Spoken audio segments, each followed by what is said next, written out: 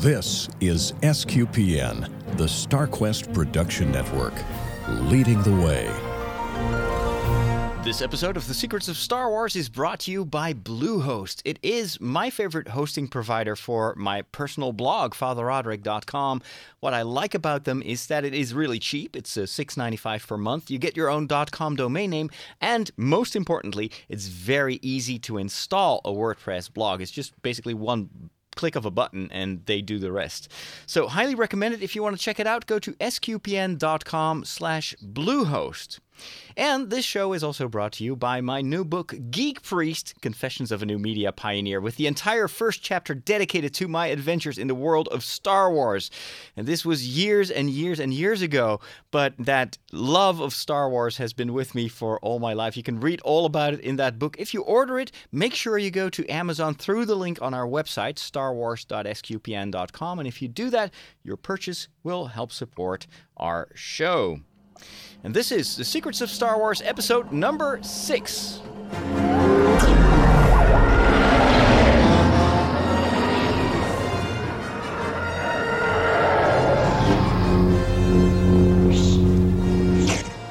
Hello and welcome back to another episode of The Secrets of Star Wars, the podcast where we talk about the upcoming Star Wars movies, of course, episodes 7, 8, and 9, plus all the individual movies that have been promised to us by Disney / Lucasfilm / J.J. Abrams / who else is going to be involved in the future. We'll talk about it, we'll speculate about the tidbits of news that we find on the internet, and of course, if we do get some inside information, which we don't have so far, but if we get it, we make sure we share it with you. Joining me today, as always, is my good friend Dom Bettinelli, all the way from Boston. Hello, Father. How is life over there? It's winding down for the holiday. We're looking forward to Thanksgiving Day this week here in the U.S., and we're getting excited for some turkey and stuffing and plenty of movies over the weekend. Oh, nice. That's always lovely to have a couple of days extra where you can just sit in front of your TV and just watch some stuff. Over here in the Netherlands, in Europe, of course, we don't have that same Thanksgiving tradition, although I've been in contact with so many Americans over the years that it almost feels like I'm missing out on something. I should prepare myself at least a little bit of turkey breast or something just to join the festivities on the other side of the ocean. But this is definitely the time for watching movies for me as well. Actually, yesterday I was doing the show prep for today's episode, and I got this urge to rewatch Star Wars. And of course, I've got the set on Blu-ray. But you know what? I've seen Star Wars so many times that I've never really watched it on Blu-ray. I think I checked out episode 4, and it was really good. And then I was like, okay, but so what do I do next? Do I watch Empire Strikes Back, or do I go back to Phantom Menace? And somehow that kind of scared me to have to start with the Phantom Menace. And there was also this nagging feeling of, you know what? But before you know it, there's going to be the other 2 prequels that are coming out in 3D. At least I think one has already been converted in 3D. So shouldn't I wait for those to be reissued and watch that? I don't know. But one thing is for sure.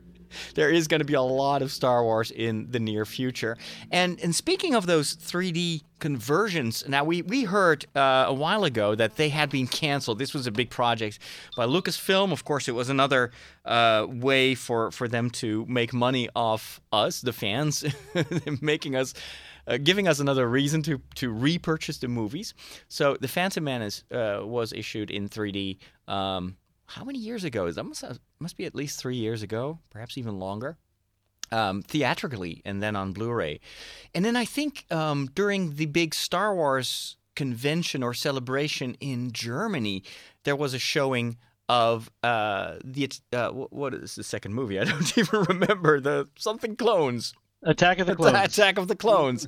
I'm getting so confused with all that Clone Wars stuff out there. The Attack of the Clones, which apparently has already been completely finished in 3D, but it was never issued on Blu-ray. And this is news from the Netherlands. Now, we hardly ever have Star Wars news, especially not like world news.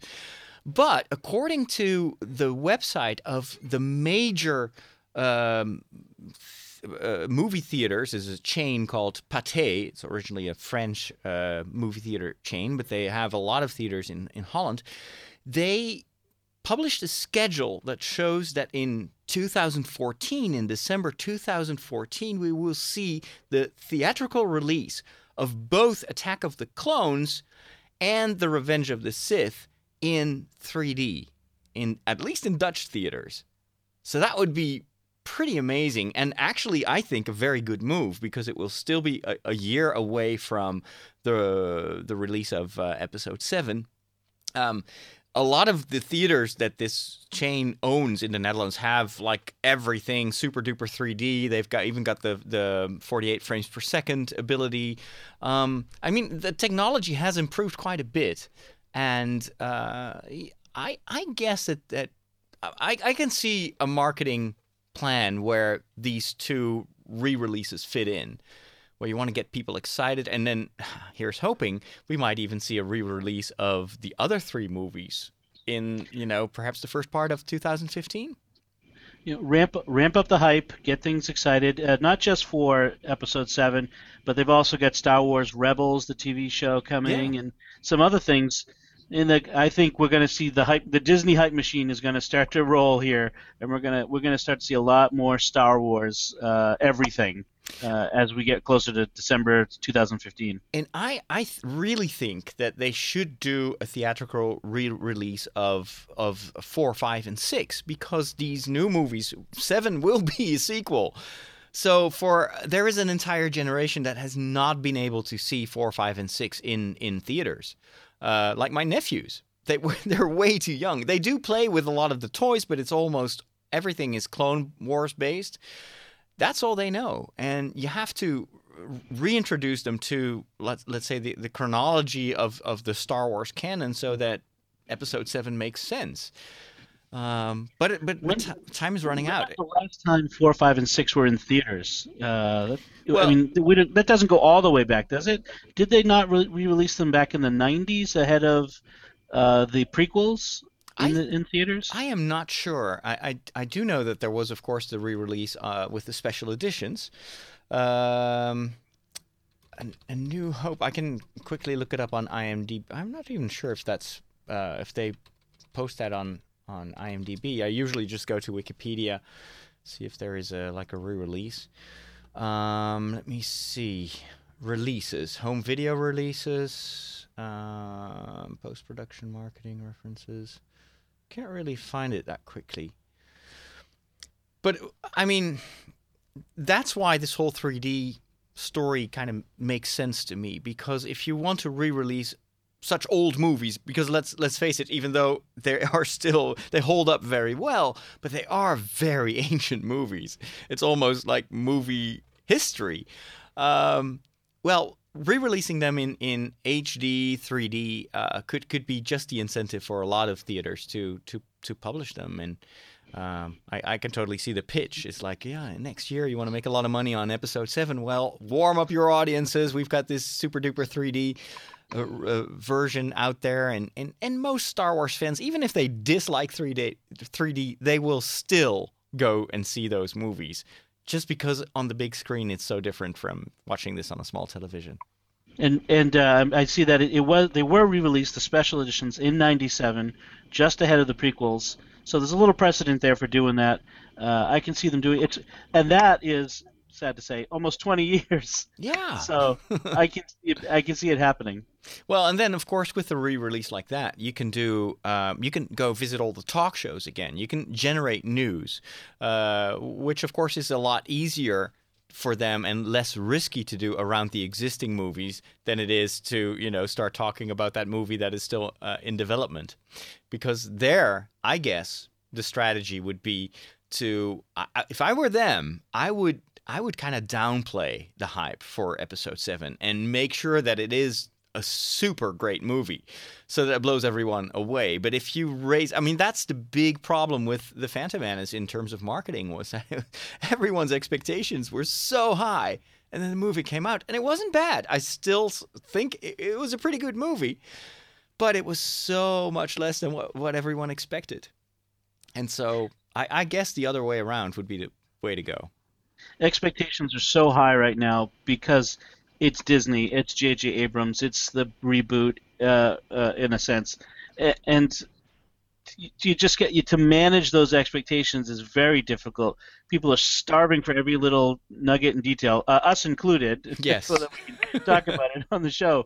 But it's everything is going to be examined in minute detail. So give people something else to talk about for a while. Sure. So we're not obsessing about every rumor that comes out of the production. Right, and you want to kindle the love for the franchise, for the characters, for the stories, and not just, hyping up a movie that is not there yet. And the stronger the bond is, I think, with the entire franchise and with the original canon story, the more, Episode 7 will have this warm bed already waiting there.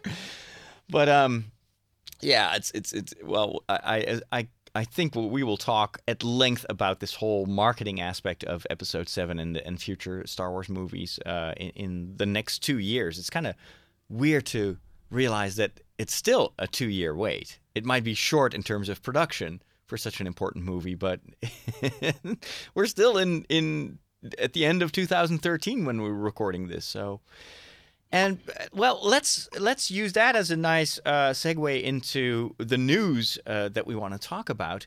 This is one of the big announcements, of course, that was made last time.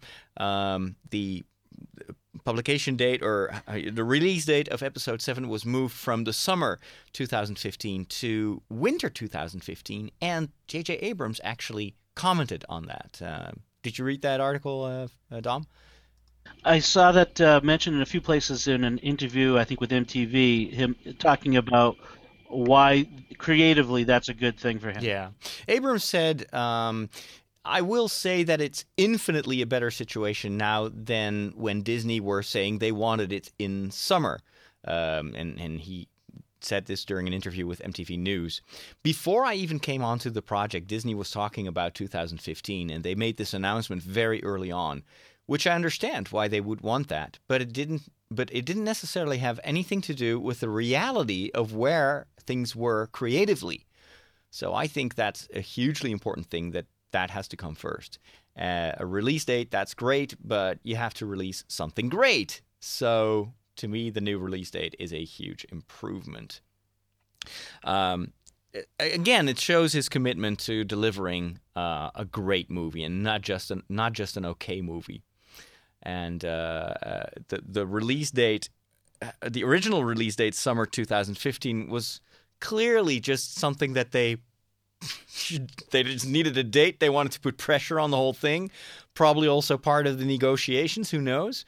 An expensive franchise like this, you don't want to waste too much time before you monetize it. But Abrams is right. The creative process is so important, and half a year can make all the difference. And the fact that they have made a change in the whole writing process and that they're rewriting the script shows that they take advantage of this extra time. This for Disney or for any Star Wars fan, this may be the most important Star Wars movie since Episode 4, because this is where the opinions of everyone will be made on whether Star Wars can continue under Disney's leadership. Yes. We've moved from Lucasfilm to Disney, from 20th Century Fox to Disney, and so everyone is going to be scrutinizing this movie and saying, does it live up to the promise that Disney and J.J. Abrams made that this will still be Star Wars? And so having more time to get that right, I'm all for that. Not to mention that this story has to lay the foundations for all the sequels. I mean, you have to completely recreate this world, and I'm still fascinated by what J.J. Abrams said in a couple of interviews that we discussed last time, where he was like, I want to bring Star Wars back to that experience where you feel that there's a new world to discover. You don't know much about anything, and it's this kind of freshness to the franchise, which I think was also one of the turn-offs for me when it comes to the extended universe, especially after a couple of years. I mean, I love the Timothy Zahn novels, and that was old news. Like, wow, we've got more Star Wars, and it felt so similar to the movies. But if I watch like the Clone Wars, for instance, yes, it is Star Wars. It feels and it sounds like Star Wars. I'm playing the Old Republic, the free-to-play online game, which I hadn't touched for months, and I'm starting to play it again more seriously now, and I'm enjoying it so much because it feels very, very much like Star Wars. It has the music, the sound effects, the characters.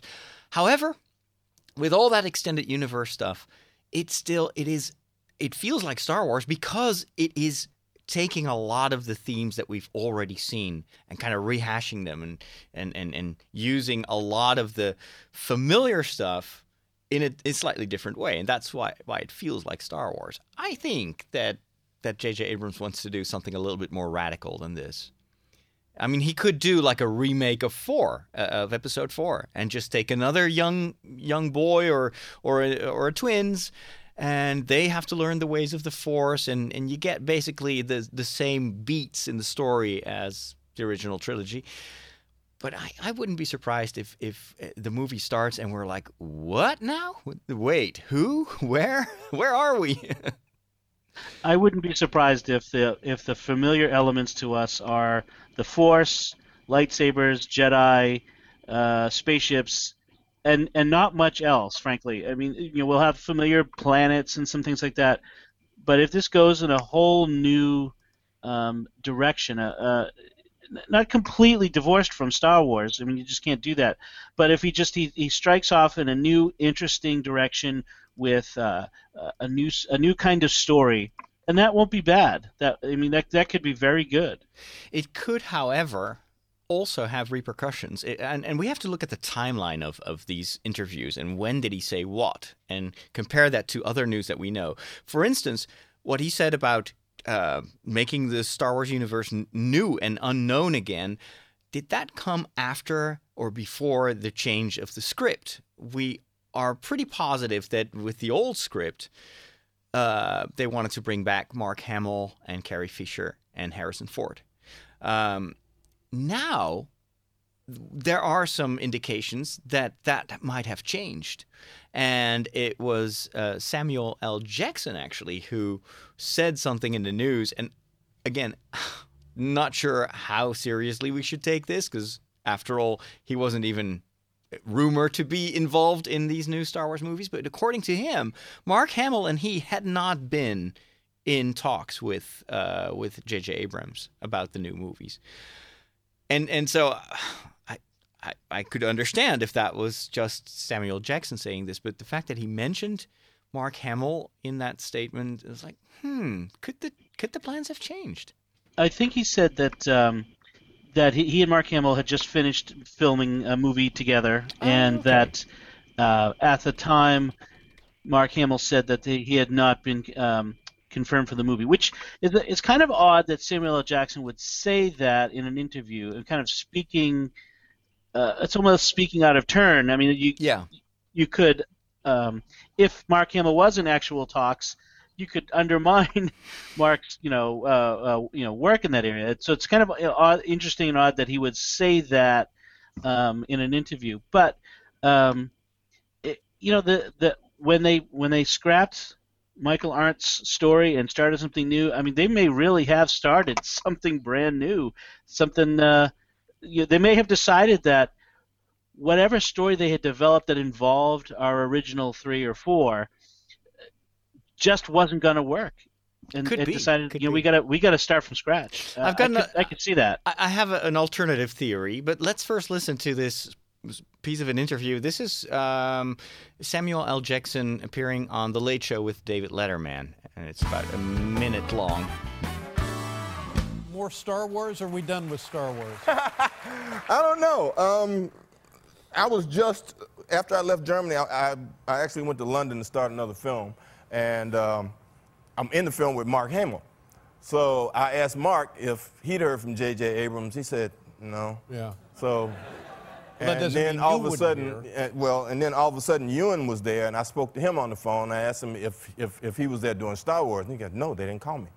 So I was thinking maybe all three of us could just get together and go over to the Star Wars set one day and just kind of stand around and see if maybe, they could use some old Jedi. Why don't you guys just do your own Star Wars? Well, and then I heard on television that they were auditioning people for Star Wars, and I said, well, maybe we should just go to the audition and see if, see if we can get a job. Well, now what if you didn't get the job? That would be unpleasant for everybody, wouldn't it?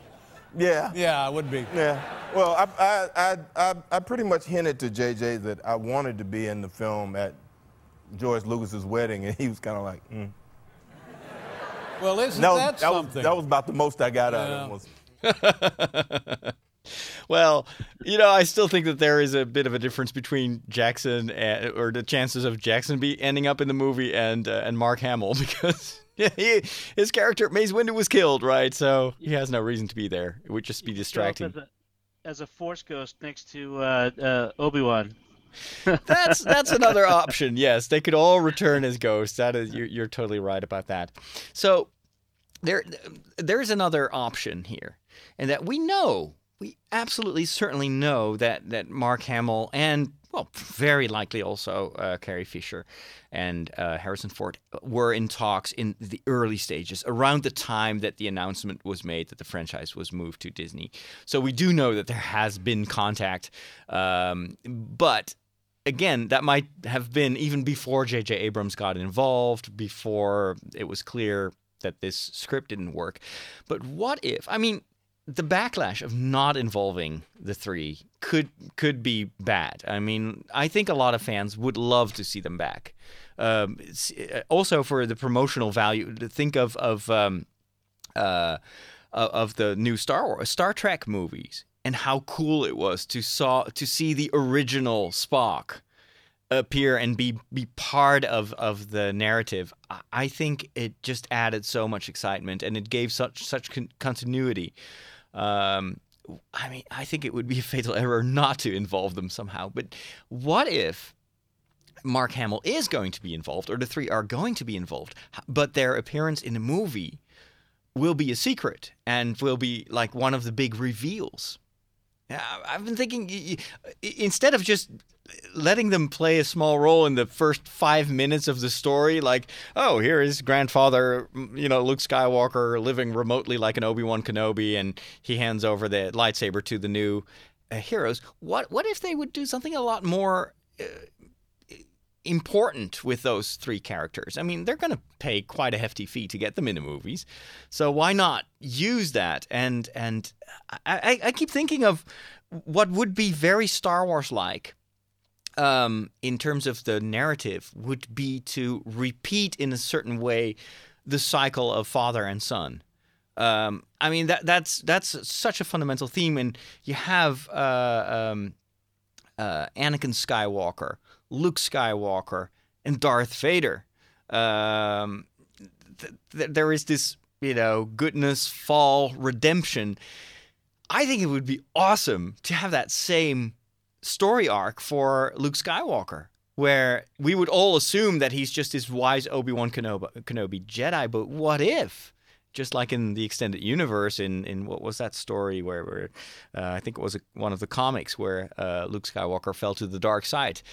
I still think that could be awesome. And imagine the reveal, like you have these, you follow these young Jedi and you see them probably coming from a Tatooine-like planet where it's all simple and they've not heard of the Force, and then they get initiated, and then they discover that there's this bad guy, nobody knows who it is, and then ultimately, in the very last moment of the movie, is like, I am the bad guy, and it's Mark Hamill.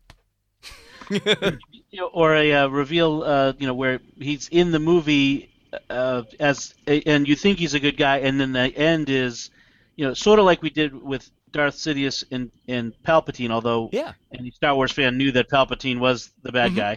But he's through the movie, and then to the end.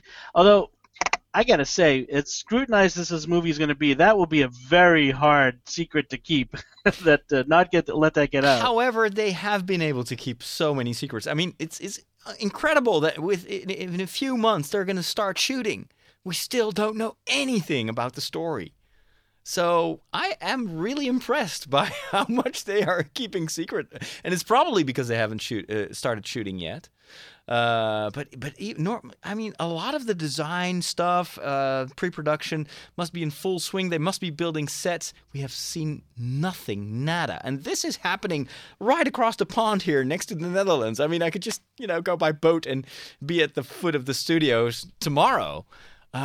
But I think they're doing a very, very good job keeping us curious. But my point is, if there is a story arc where the character of Luke Skywalker is going to be part of some twist or a surprise or anything, there might be a reason not to talk about it too soon. Because then you get people speculating, what could his role be? Just like we're doing right now. I don't know. Anyway, it's mysterious. But it's also totally possible that they decided to, let's just play safe and not try to put too much stuff in this first movie. Let's just keep it simple. Reboot the universe. Do something like Star Trek. I don't know. But I hope the other alternative for these characters that we know is they kill them off in the beginning of the movie. Oh no, they can't. No, I'm not saying they should, but that would be one of those things that would cause everyone to talk, and it would certainly amp up the energy and emotion and the investment of the fans in the outcome of this movie. I mean, again, we're just speculating here. We're just pie in the sky sort of stuff. Well, but remember, J.J. Abrams is one of the main, let's say writer, not really the writer, but he came up with Lost. And I think one of the strengths of Lost was that they did kill off important characters and they remained dead. It was not like, it was just seemingly dead, but hey, we cloned him and now he's back again. No, dead was dead, and it did have an impact on everyone and on the entire story. It's a place where not many television shows dare to go.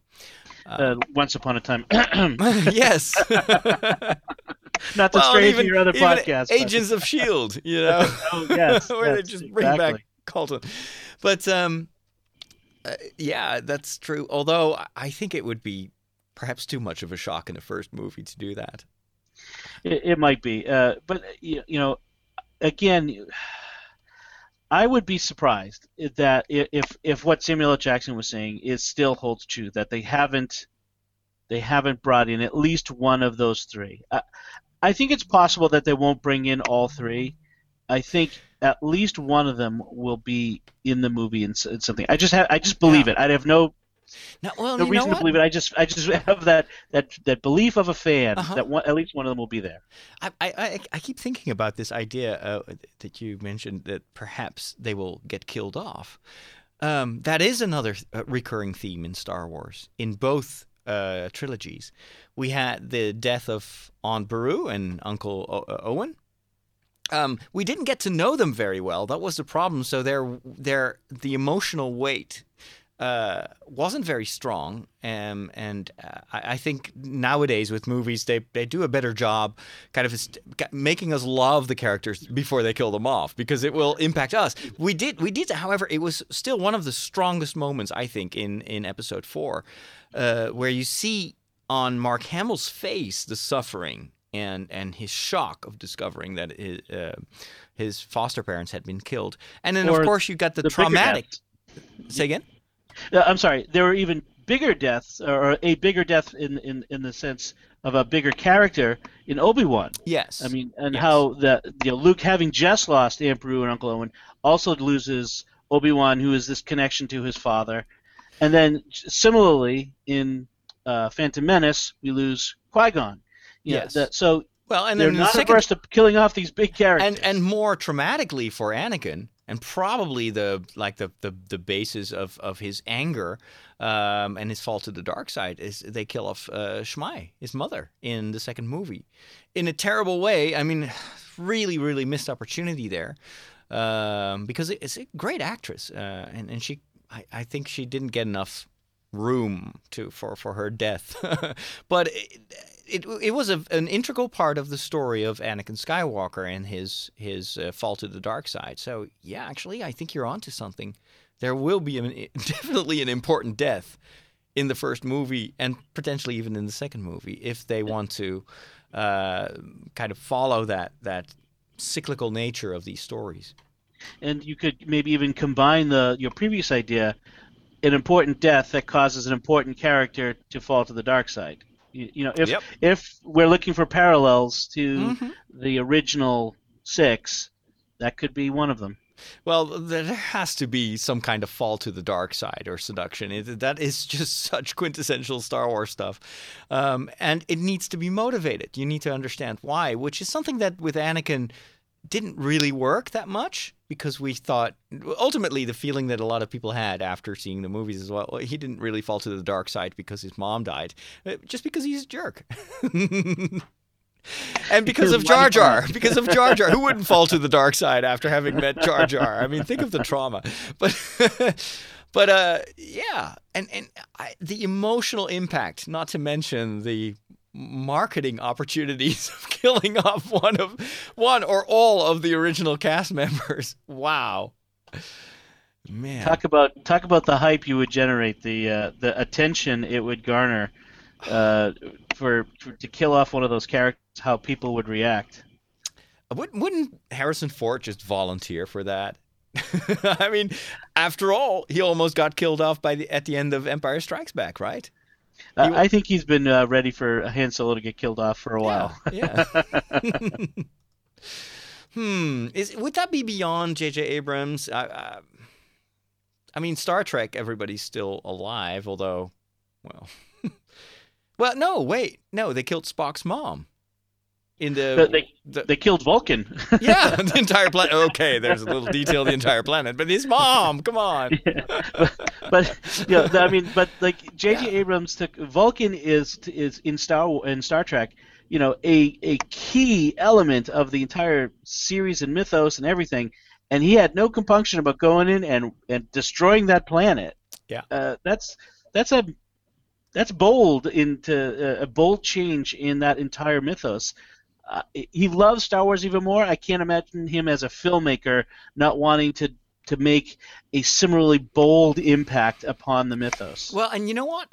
Thinking of parallels, and I didn't expect us to go so far into speculation territory today, but while we're at it, think of the parallel between the destruction of Vulcan and thereby establishing how evil the bad guy truly is, and then the destruction of Alderaan in A New Hope, where again, the problem is that we don't know. We have not seen Alderaan. Now we've seen it thanks to the prequels, but only just a few seconds. But and there, I think the extended universe has been very helpful to create this a little bit more background to the world of Alderaan. So when you've read all that and then you see the destruction of that planet, you kind of feel a little bit more what Princess Leia must be feeling.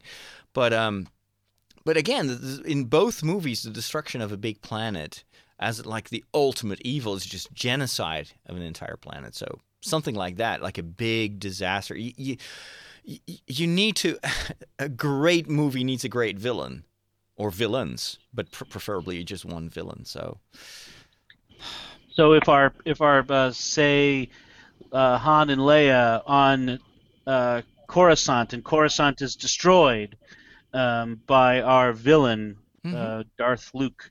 That is a very big open to this entire new set of movies, and I mean that's a big enough story to last a trilogy. Or the destruction of, well, Tatooine, no one's going to care because nobody lives on that planet, but it's still an important planet. Poor Jawas. I'm not sure about Coruscant because it's a city world. It's also a world that is associated.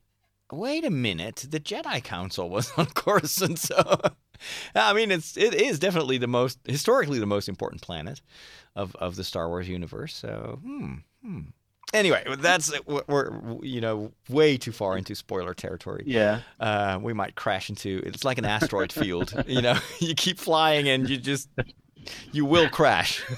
We're so far off in speculation. Yes. Let's talk about facts again.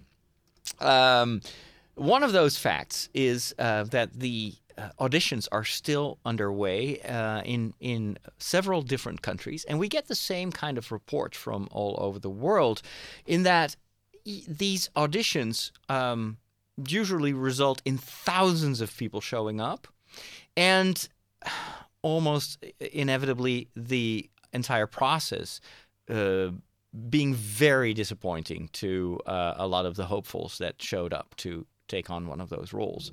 I found 2 reports of people that went through the auditions in both, I think, in the UK. So here's an article, and I love reading it because it kind of gives you a glimpse of how this whole process takes place, what they're looking for. This is a guy called Matthew Davies, and he has been auditioning. Let me see if I can find where that was.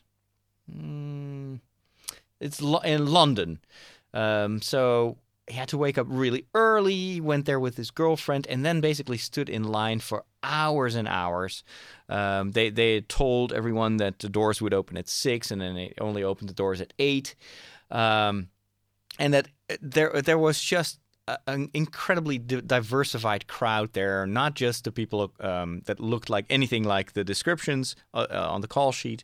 Which anyone who just hoped to be in Star Wars was there. And then he's like, and then after all this time, we got closer and closer, and then finally we go through the door, and then we're on the inside, and we see this new huge line on the inside of the building. And this reminded me so much of a lot of the theme parks, where you're like, oh, we're almost there. And then you turn around the corner, and there's this whole internal line, and it takes you another hour. And then finally they go through this building, and then outside there's this blue tent.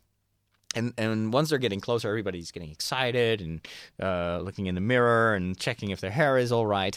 And then they're of course pondering about all the things they're going to say to these casting directors. Their love of Star Wars, how they would play a villain, how they would play a young Jedi. And then basically they're brought in, like, I don't know how many at the time, but tons. They just have to stand in line. They literally get looked at for 1 second or a fraction of a second. They have to hand in their photo and the paper that they had to fill in with some very basic data, and then they're rushed out, and that's it. And apparently there were like girls crying outside and feeling completely rejected, not having had a chance. And the other report that I read said only like 5% of the people that went through this process was invited for a second screening, if you want. And so they were definitely just looking for, faces. And I assume that these casting directors are very experienced, and that, they need to, of course, sift out a lot of the candidates, because you just can't have conversations with everyone individually if a couple of thousand people show up. But there is a suspicion of a lot of these people that went to the auditions that, in fact, this is probably more of a publicity stunt than it is a true open audition. What's your take on that? Well, I think, how long would it take to audition 2,000 people with that personal one-to-one? I think there's an element where they're hoping to cast an unknown, to discover a diamond in the rough, a new talent, like Mark Hamill was, like they hoped Hayden Christensen would be, just to the new face of the new Star Wars. If you bring in an actor like earlier in the summer we heard rumors about Ryan Gosling and Zac Efron. If you bring someone like that in, they bring baggage. They bring every previous role they've ever done. Not to mention a considerable payroll. Exactly. I think there's a hope in here to find someone who is a fresh face, and that whole process of look at a person in the face for a second. I mean, I would guess that 99% of the people in these lines did not even come close to the description that we had for the two roles. So it is probably pretty easy to say, no, you don't fit, and to look at a few. I mean, it's very interesting to me to see the places they're going for these roles. Troy, Michigan, Chicago. There's very specific places that they're going to, and I'm kind of interested in kind of thinking about what does that say for what they're looking for. If you go to the Midwest United States, you're going for that what they call the old phrase is corn-fed, all-American, boy and girl. No accent, basically. You have Chicago accent, but basically that Midwestern accent. It could be very interesting. Yeah. From the reports on these casting calls, however, the 5% of the people that was invited back was, again, just all sorts of people. Big, slender, small, tall, old, young, whatever ethnicity. And so, again, it's like, do they really just want those two roles? Or is this, in disguise, actually are they casting a much wider net to find perhaps even smaller roles? And I don't know. We have those two characters that were described, but who tells us that is all they're looking for? And it might all actually be a scheme where they're looking for totally different roles. It's all possible. We do have an indication that they are definitely looking for to fill other roles as well, and that there's casting underway for some other major characters. The most interesting rumor was that, and this is from The Hollywood Reporter, and this is a scoop from the inside, that after the script rewrite by Abrams and Kasdan, they are now searching for the right actor to play a new role of a 40-something military man, much like Matt Damon in Elysium. Have you seen that movie, Elysium? I have not, no. Oh, it's a great science fiction movie. Also starring Jodie Foster. It basically tells the story of this space station where the privileged and the rich live, and then you have Earth where it's one big wasteland, and Matt Damon's character tries to get through that space station, and very rugged, tough, also very damaged character, very interesting though, and a true hero, very military. So a military character in a movie could go both ways. Could be like a seasoned Jedi, if in between Star Wars 6 and 7 there has been like a renewal of the Jedi Order, or it could be, I don't know, like a new military force in the universe. Could also be a bad guy, or a good guy that becomes a bad guy. But a military character to me says action. You want? I mean, this is Star Wars. There has to be a war going on. And that would also be typical for J.J. Abrams. Is let's go back to the source. What makes Star Wars Star Wars? Well, it's about wars. So it makes sense to have it like a general or whatever, a soldier. It would be interesting to see it's interesting to me that they've specifically identified this character, this Matt Damon and Elysium character, as the sort of thing that they're looking for. Now I really want to see this movie so I can get some more insight into what Star Wars is going to be. But I find that a very interesting choice. Well, I'm not sure if that the Matt Damon Elysium reference was from the original source as well. Or it could just have been something that Hollywood Reporter deduced, but it could be. They're just looking for something a bit like a military guy. There was a rumor about Jason Fleming, who played in X-Men First Class, to have auditioned, and he did something I think unforgivable and stupid, unless it was planned. He posted a photo on Instagram with a glass of beer, and under the glass of beer is a red-colored piece of the script. I'm not kidding you. This is incredible. You can just Google it. The photo was removed from Instagram almost instantly, but of course not after a lot of people had already grabbed the image. So what makes me believe that this is genuine is the color of the script. And I remember this from the days of The Phantom Menace when I was gathering a lot of material and I was trying to piece together the story.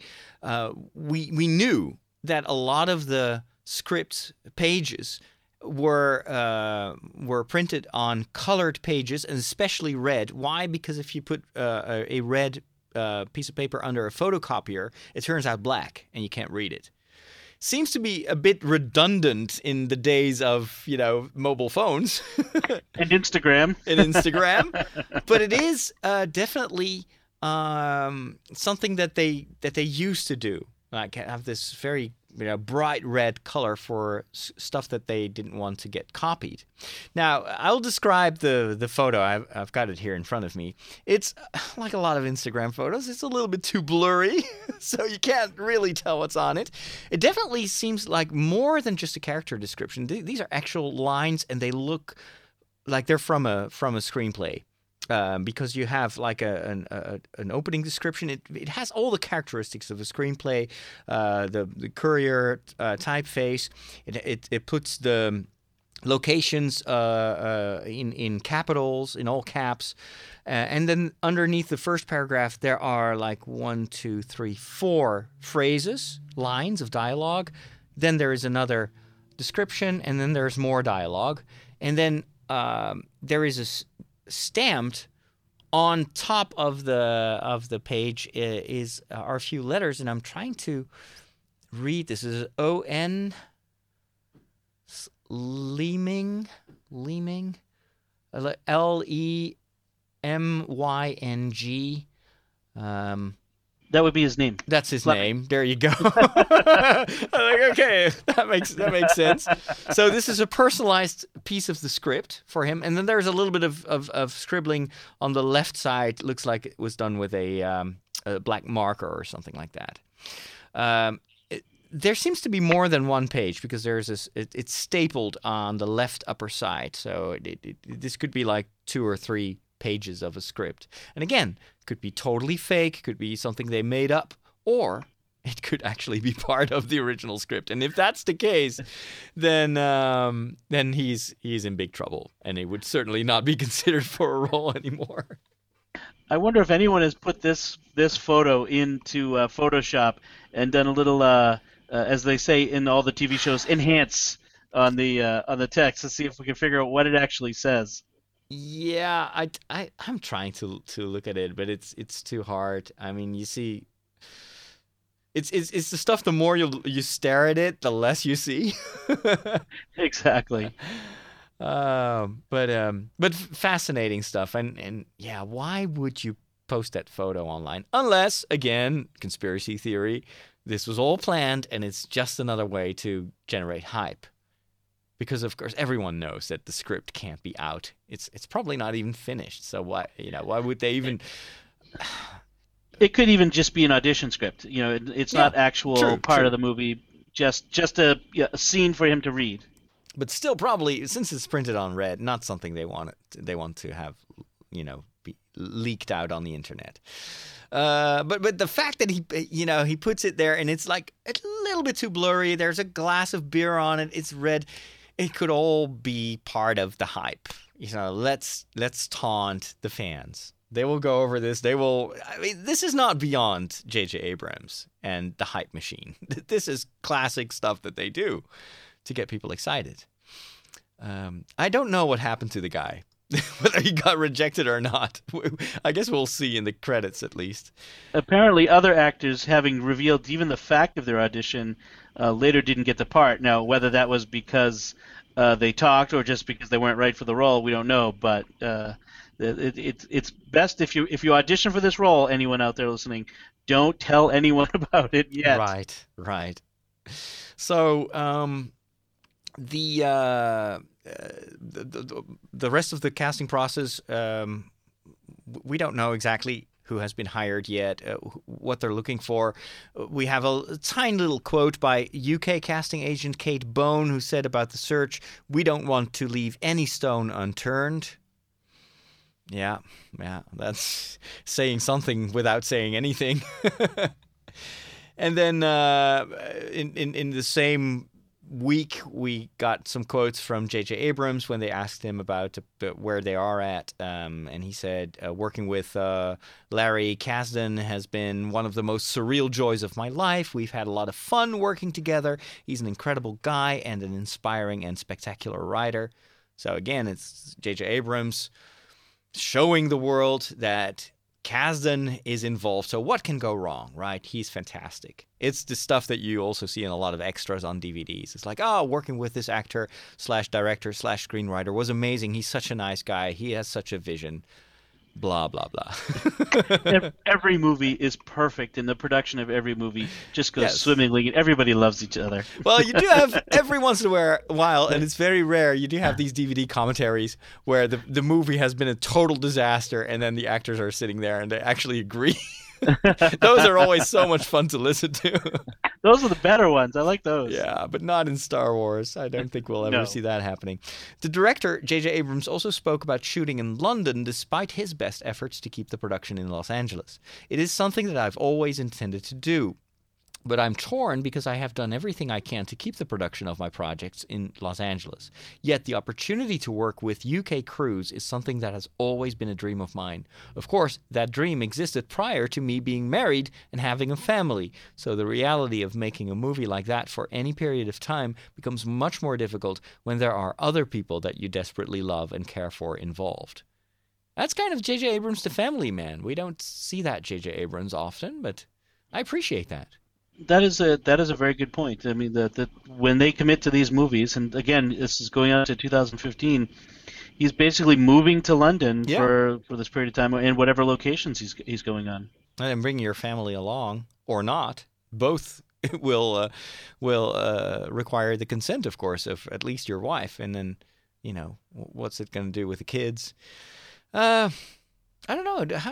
I don't know much about his family, actually, and it's not something that we discuss on this particular podcast. But yeah, it's kind of cool that at least he sees that this is a sacrifice for his family. It's not just a job. This is part of your life.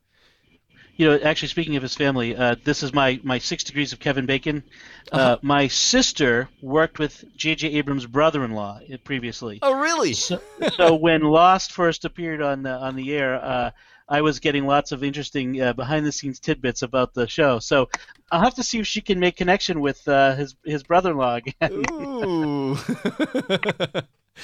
Well, if all of a sudden you're unavailable for this podcast, we know what happened, right? I will have been cast as a Wookiee. Or an Ewok, maybe, is more likely.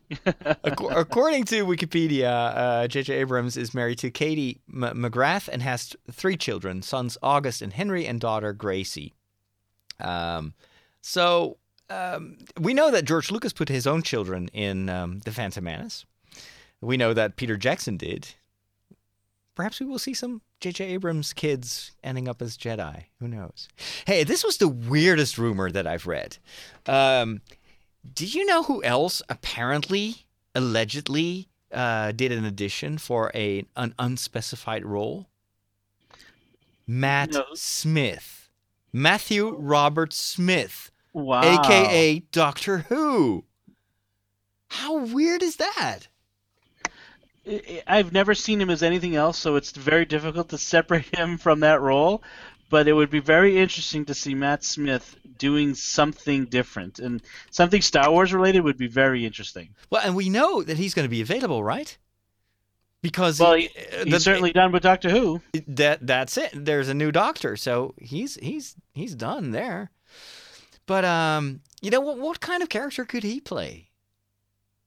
I have to admit immediately, I'm still in the process of watching, all these seasons of Doctor Who that I missed. So I'm in the 3rd season, so I haven't even arrived at the Matt Smith era. I think you're more up to date with Doctor Who, are you?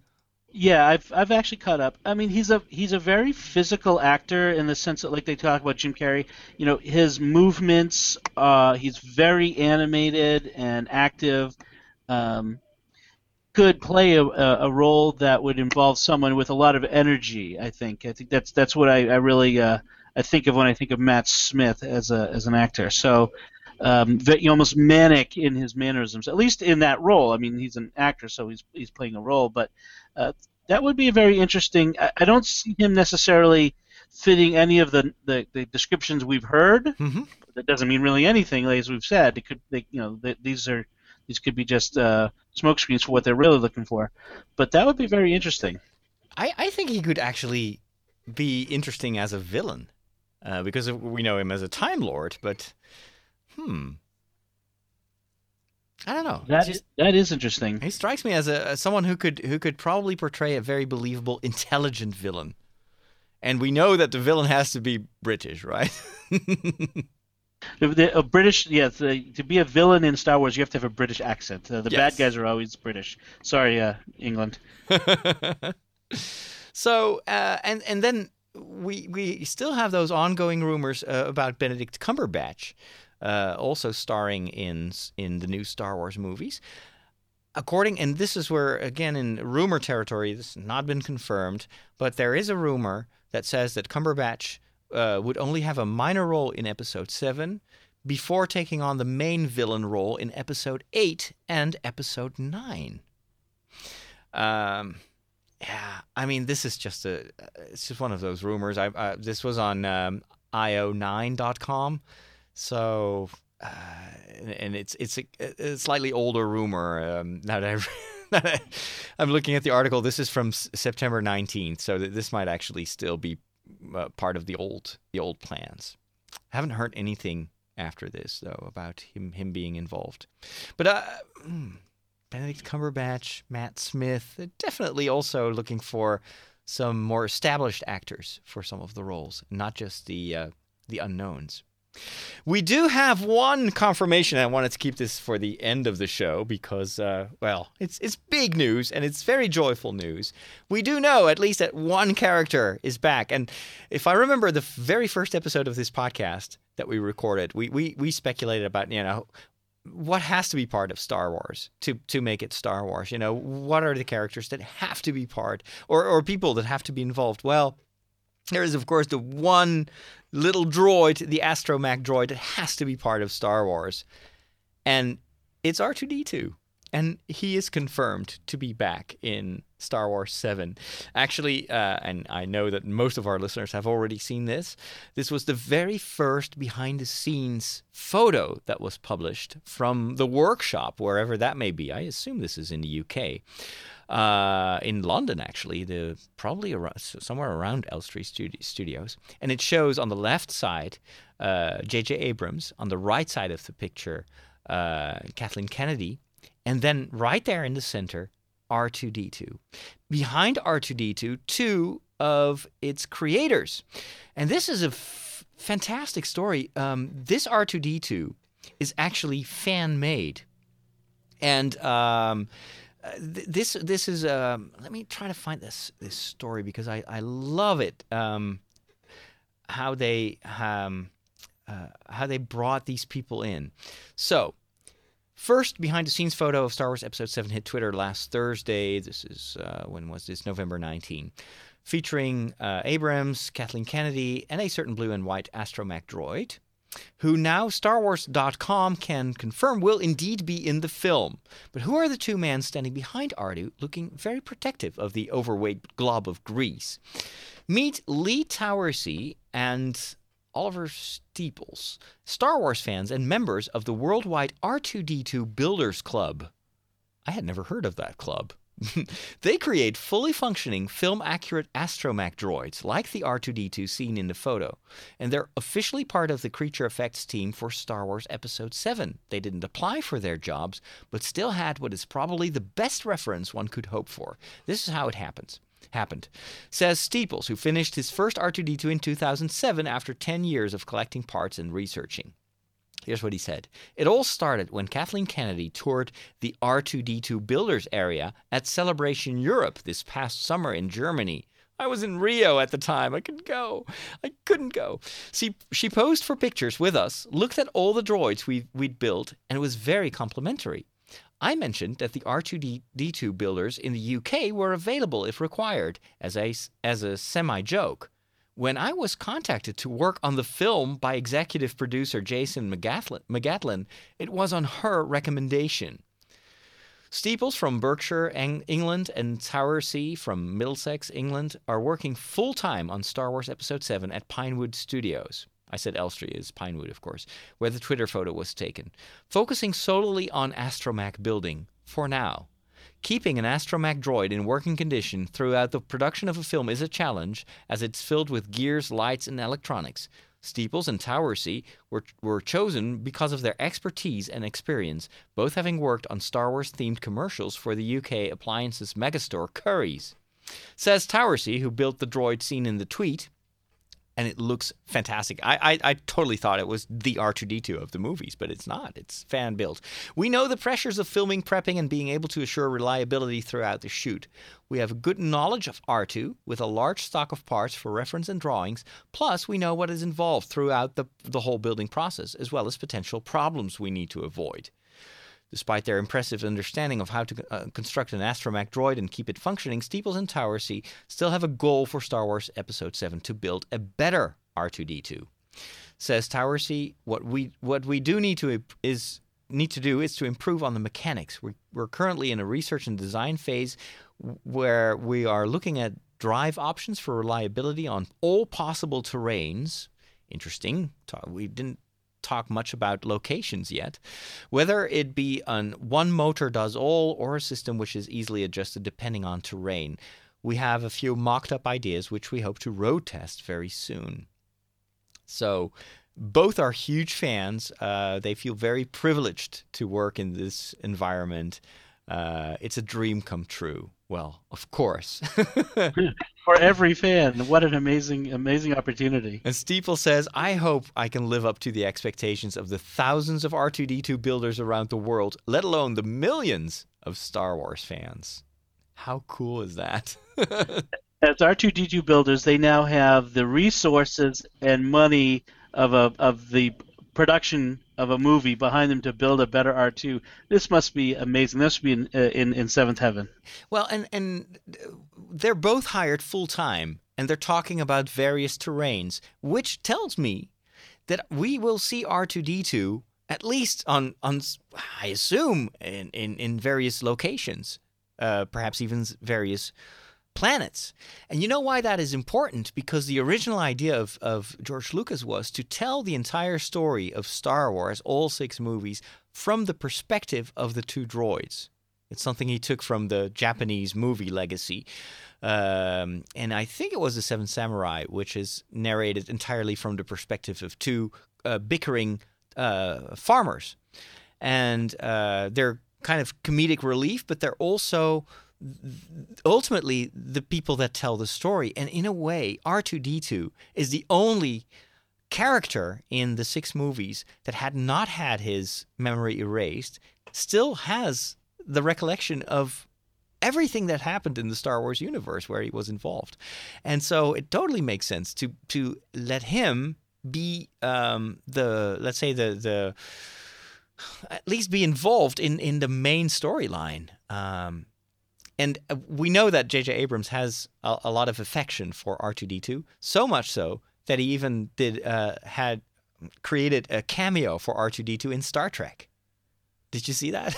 I don't remember seeing that. Where was that? Well, you can just Google for R2-D2 cameo Star Trek. I'll have to look for that. It's basically the same thing that the special effects people did in Empire Strikes Back, where you have the asteroid field, and they were racing to get everything done in time. And so at one point they were using potatoes as asteroids, and then one of the guys was like, you know what, let's put in a shoe. So they put in a sneaker.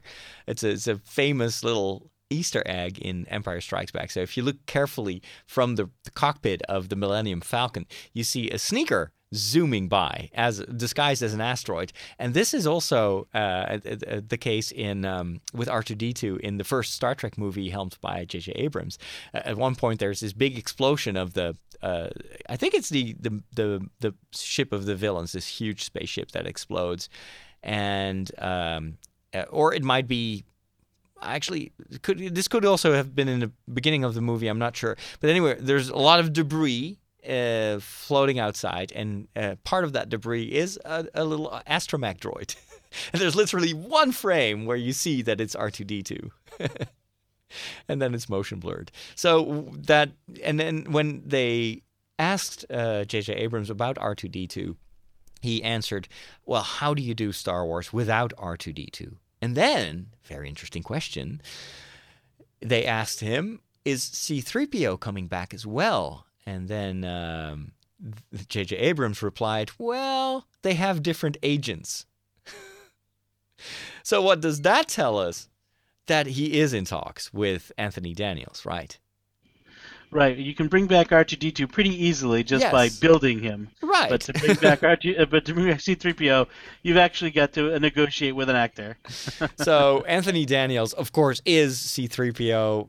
Has to be involved for the voice at least. But I guess that, again, and this is probably part of the whole negotiation process, they will keep all their options open. They do have R2-D2, which would be enough. They can easily explain away C-3PO missing. Perhaps he was destroyed. He's clumsy after all. He got beheaded in the second Star Wars movie. So, but I think that the fact that he mentions an agent means that they're in talks. It's clear. And I think I always assumed that C-3PO and R2-D2 were both going to be back again because they're so iconic and they don't age. So they're very easy to bring back without and provide recognizable elements that will make it Star Wars. It's kind of like the ring in The Hobbit. You know, in the Hobbit story, the role of the ring is of course not so important, but Peter Jackson has made it very clear from the beginning that he wanted to show already a lot more of the kind of the evil dimension of the ring in The Hobbit as well. And I think one of the important reasons was that this would also help people that don't remember the story of The Hobbit that much and have that expectation of the Lord of the Rings. They want to evoke that. It's like, oh, that's the same ring. And both in the first and in the second Hobbit movie, the ring is actually back and plays is already there with a pretty ominous role. So I'd say R2-D2 and C-3PO are to Star Wars what the ring is to Peter Jackson's Hobbit movies. But exciting times, and I love it when we have a confirmation. So R2-D2 is back. Our first confirmed. And with that, I think we need to wrap things up. Unless there's anything else that you wanted to mention, Star Wars. No, I'm good. It's enough for me to so much already. Yeah. It's good to have at least something coming up now that we can be talking about and enjoying and even speculating. Very soon, things will go in overdrive. I think after the new year, we will see probably also a bit of the marketing getting into gear. The casting will be over, and so they will have to feed us with something. So I guess that we will get to see little bits like blurred out photos from probably Pinewood Studios, and because there are going to be more people involved in the whole pre-production, chances are that we will get some leaks as well, which of course is part of the fun of this entire process. We are happy to be part of the hype around Star Wars 7. It's all worth it. Thank you all for listening. And if you listen to this before Thanksgiving, first of all, thank you, because we know that these are busy times for Americans preparing their turkey, but we appreciate it. If this is after Thanksgiving, we hope you had a wonderful couple of days, some time off. And for all those of you that are not from the United States, well, our Thanksgiving to you for listening to us, supporting us, and also for those of you that have taken some time to go to iTunes and leave us a review or a rating. We really, truly appreciate it if you help us spread the word about this podcast. Keep sending us your feedback, starwars@sqpn.com, and you can find this episode and future ones on our website, which is starwars.sqpn.com. You can also follow us on Twitter, which is @StarWarsSecrets, and on Facebook, same thing, Star Wars Secrets. We will be back soon with another episode. Don't know when, don't know where, but it will be coming. That is for sure. So thanks again, Dom, for joining me today, and have a happy Thanksgiving. And thank you, Father. May the Force be with you. SQPN, leading the way in Catholic new media.